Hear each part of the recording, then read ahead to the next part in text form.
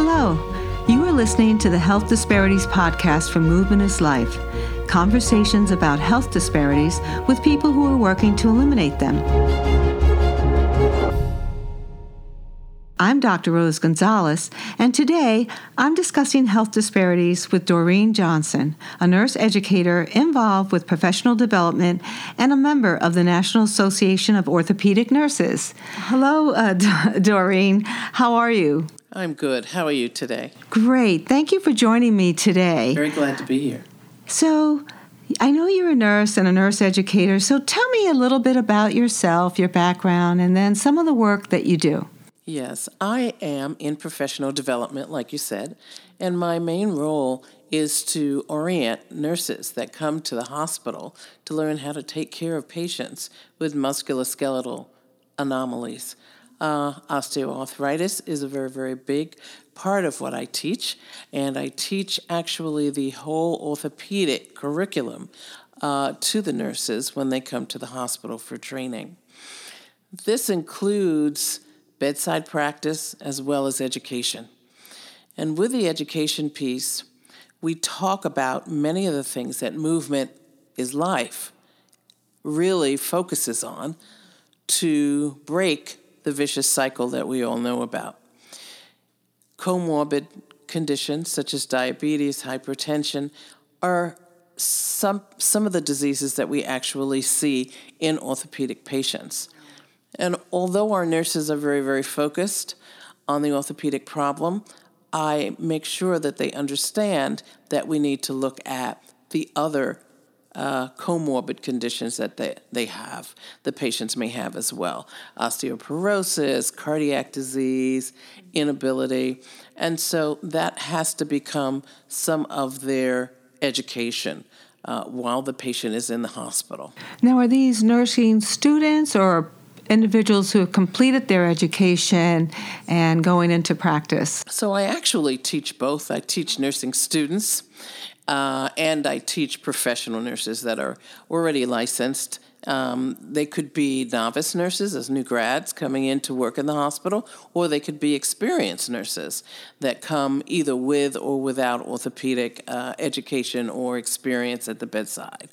With the student nurses, I introduce orthopedics to their curriculum so that they understand that we're looking at the whole patient, not just the total joint or the spine anomaly or surgery, but some of their other education deficits, community involvement or lack of, family support or lack of, their need to reach out to their primary care physicians when many of them don't. So it depends. And certain hospitals have the resources, and then some of the other hospitals that I teach in don't have the resources. So that gives me a broad variety of patient types to interact with.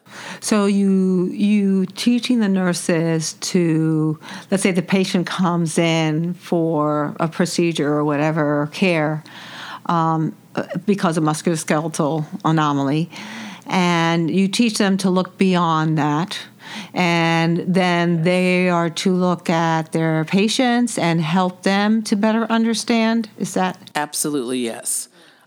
We also can involve other people in the medical team to collaborate. Could be the case manager, could be a nurse practitioner, could be a specialty physician.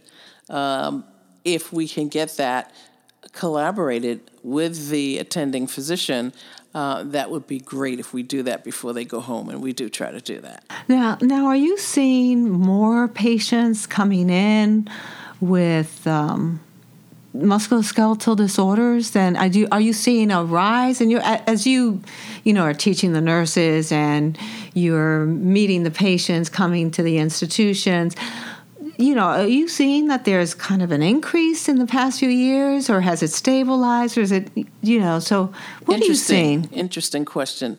And we have seen an increase, and I think a lot of it has to do with the younger person today being so active in sports in the community, sports in the school, so that they are doing what you call the overuse syndrome, and maybe tearing a meniscus or tearing a ACL ligament.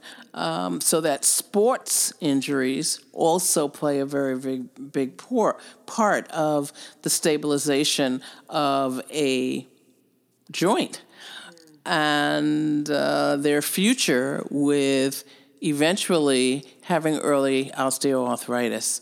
So there's a big piece of education that goes in to the younger population and their families and their parents.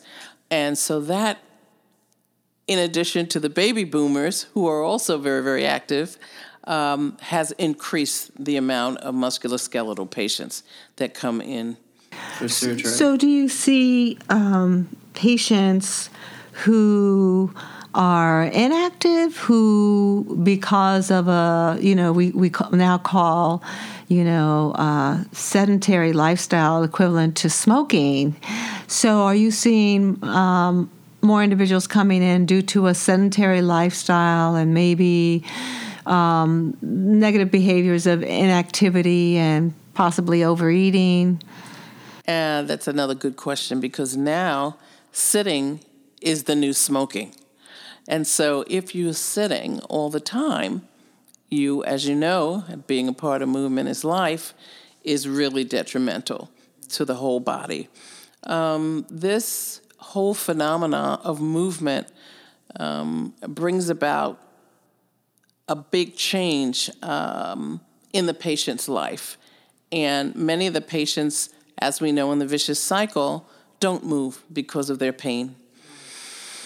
And it really becomes very complex, because you have patients that don't want to take medications, and then you have those that take a lot of medication, and then they can't move, or they can't work, or they have children or grandchildren to care for.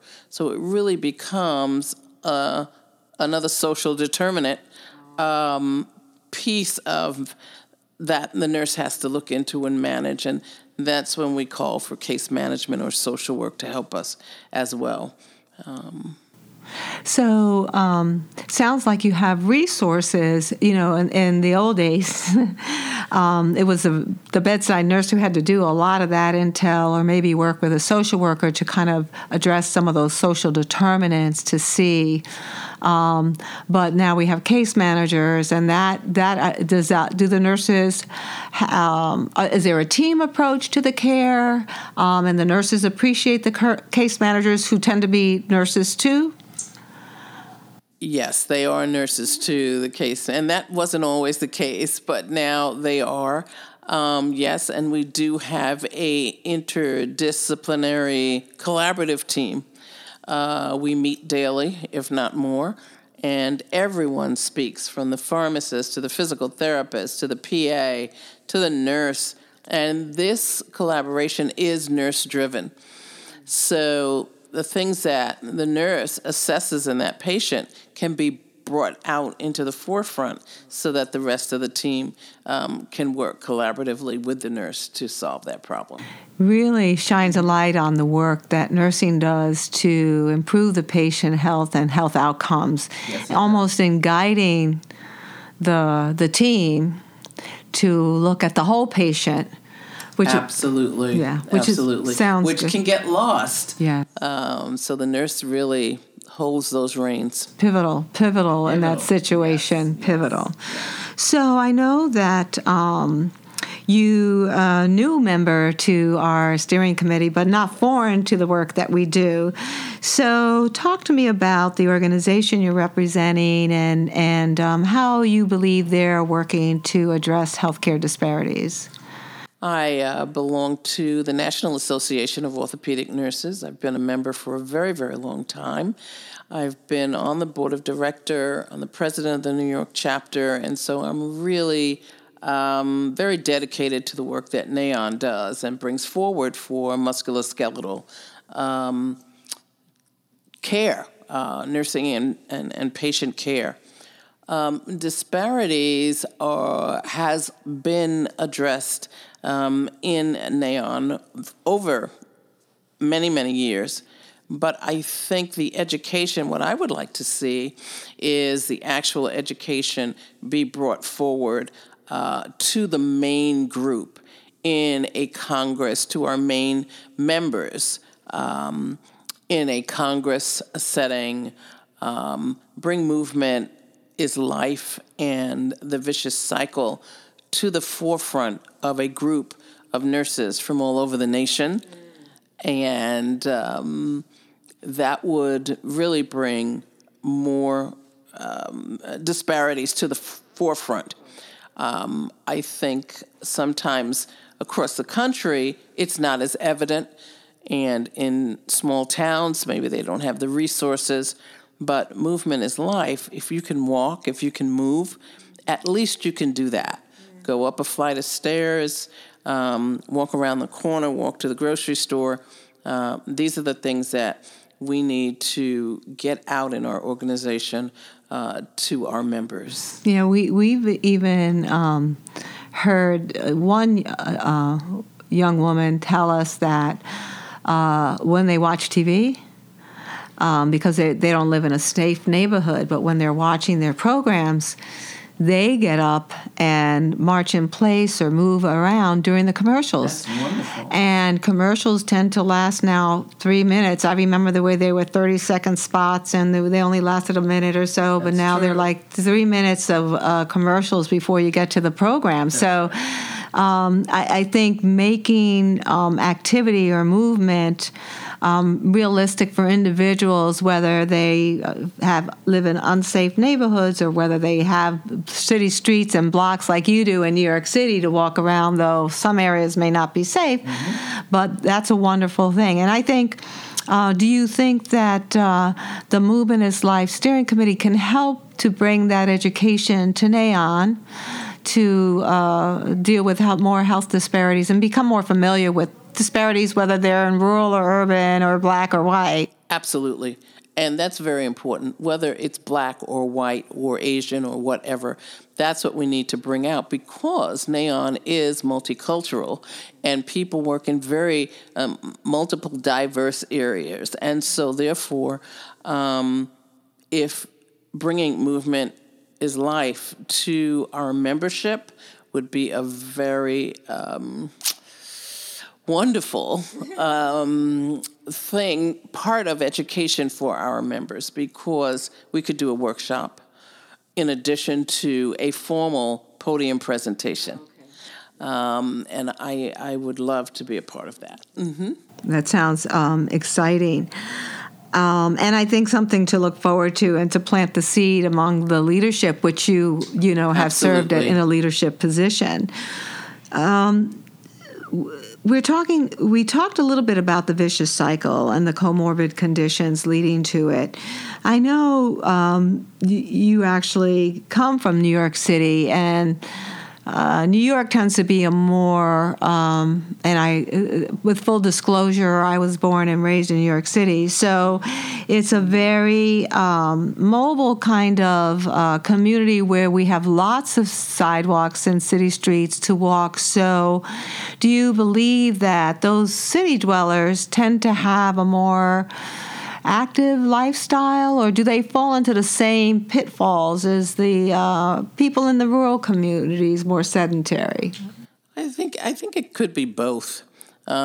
Safety is always a big piece, but in addition, it's the number of hours that many people work and the other responsibility, family responsibilities, child care, things like that. I think most of the people in the city, the younger population anyway, would belong to a gym, and they would do that type of exercise. And then you have the weekend warriors who come out after the week is done with work, and they begin to exercise in your parks. Central Park is a big place. Central Park, beautiful. Yes. And some of the other neighborhood parks as well.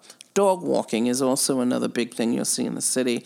A lot of people have dogs, and that has gotten a lot of people out that never walked before.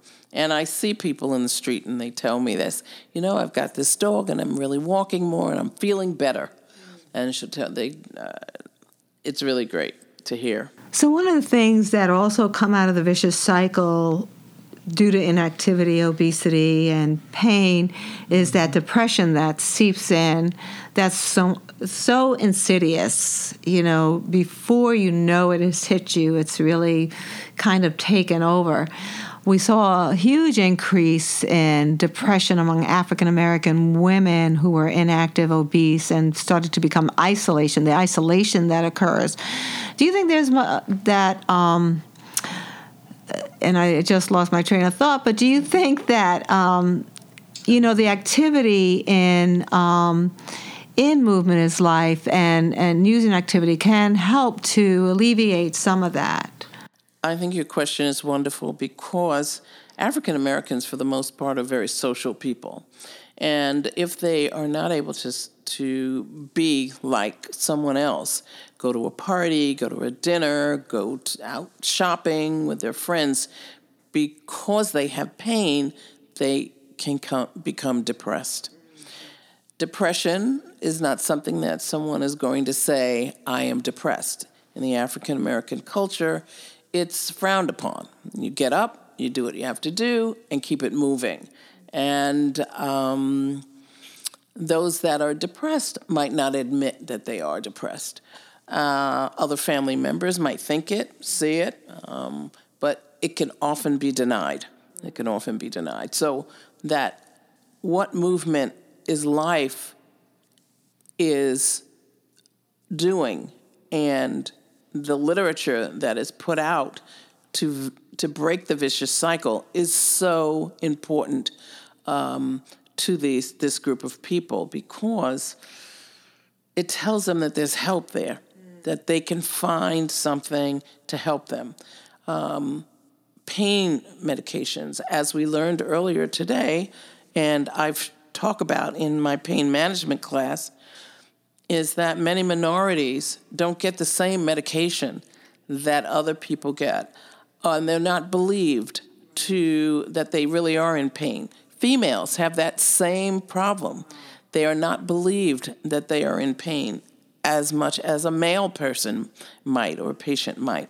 So this brings about another depression when people are not believed. Mm-hmm. And so what Movement is Life does is say that everyone's issue is equal and is true. And that gives them a place to socialize, gives them a place to talk and to be believed. No matter, many patients say, their child is busy or their spouse is busy and no one listens to me. Mm-hmm. But with group activities, walking outside or Girl Trek or any of those kind of things brings about a level of socialization. But there has to be a point where patients are made to feel comfortable so that they can partake in this activity. We've had actually some success in Movement is Life with a program that we called Operation Change. Mm-hmm. And we're still just starting those programs and really kind of learning as we go along. But what we found was that social support in those groups, and we do motivational interviewing, so people, talk about their issues, share their problems, and come to the realization, some of them, I am depressed. Mm-hmm. But that social support that they gain, and that encourages them to move. And amazing, the results show that their stiffness is decreased, mm-hmm. their joint pain is decreased because they're moving their joints, they're getting up, and that movement alone and that social support, so their depression, they start to realize they have the depression starts to leave them. And they almost develop an action plan for themselves that is not like the doctor coming to you say, you're going to do this, but that they say they want for themselves. So some of those programs that we're developing through Movement of Life, demonstrate that social support is key to addressing depression and breaks the isolation. Absolutely. Breaks the isolation. Mm-hmm. So I want to ask you, I like to ask you, for our listeners, if you had some healthcare pearls of wisdom to share with our listeners, after talking about musculoskeletal diseases and movement and depression and all those comorbid conditions, if you had some pearls of wisdom from your experience and knowledge base, what would they be?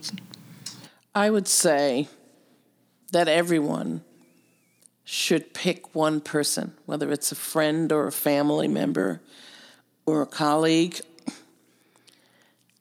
who might be suffering with osteoarthritis, who might have pain, who might be isolated, who might have depression, and work with that person continuously to get that person into the realm of movement, medical treatment or workup,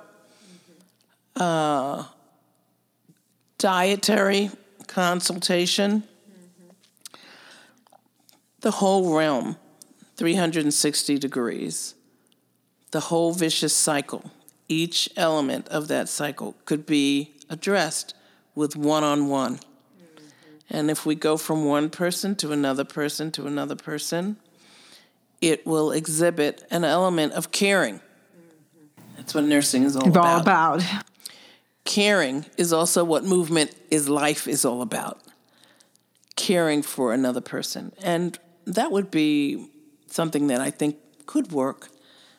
Well, thank you for sharing that with us today. And I thank you for joining us on The Movement is Life. Happy to have you and sharing in your expertise and your wisdom. So I'm going to ask our listeners to just check out our website at movementislifecaucus.com and join us and join the nurses that are on the Movement is Life Steering Committee in moving the needle towards health equity in the musculoskeletal arena. Thank you so much. My pleasure.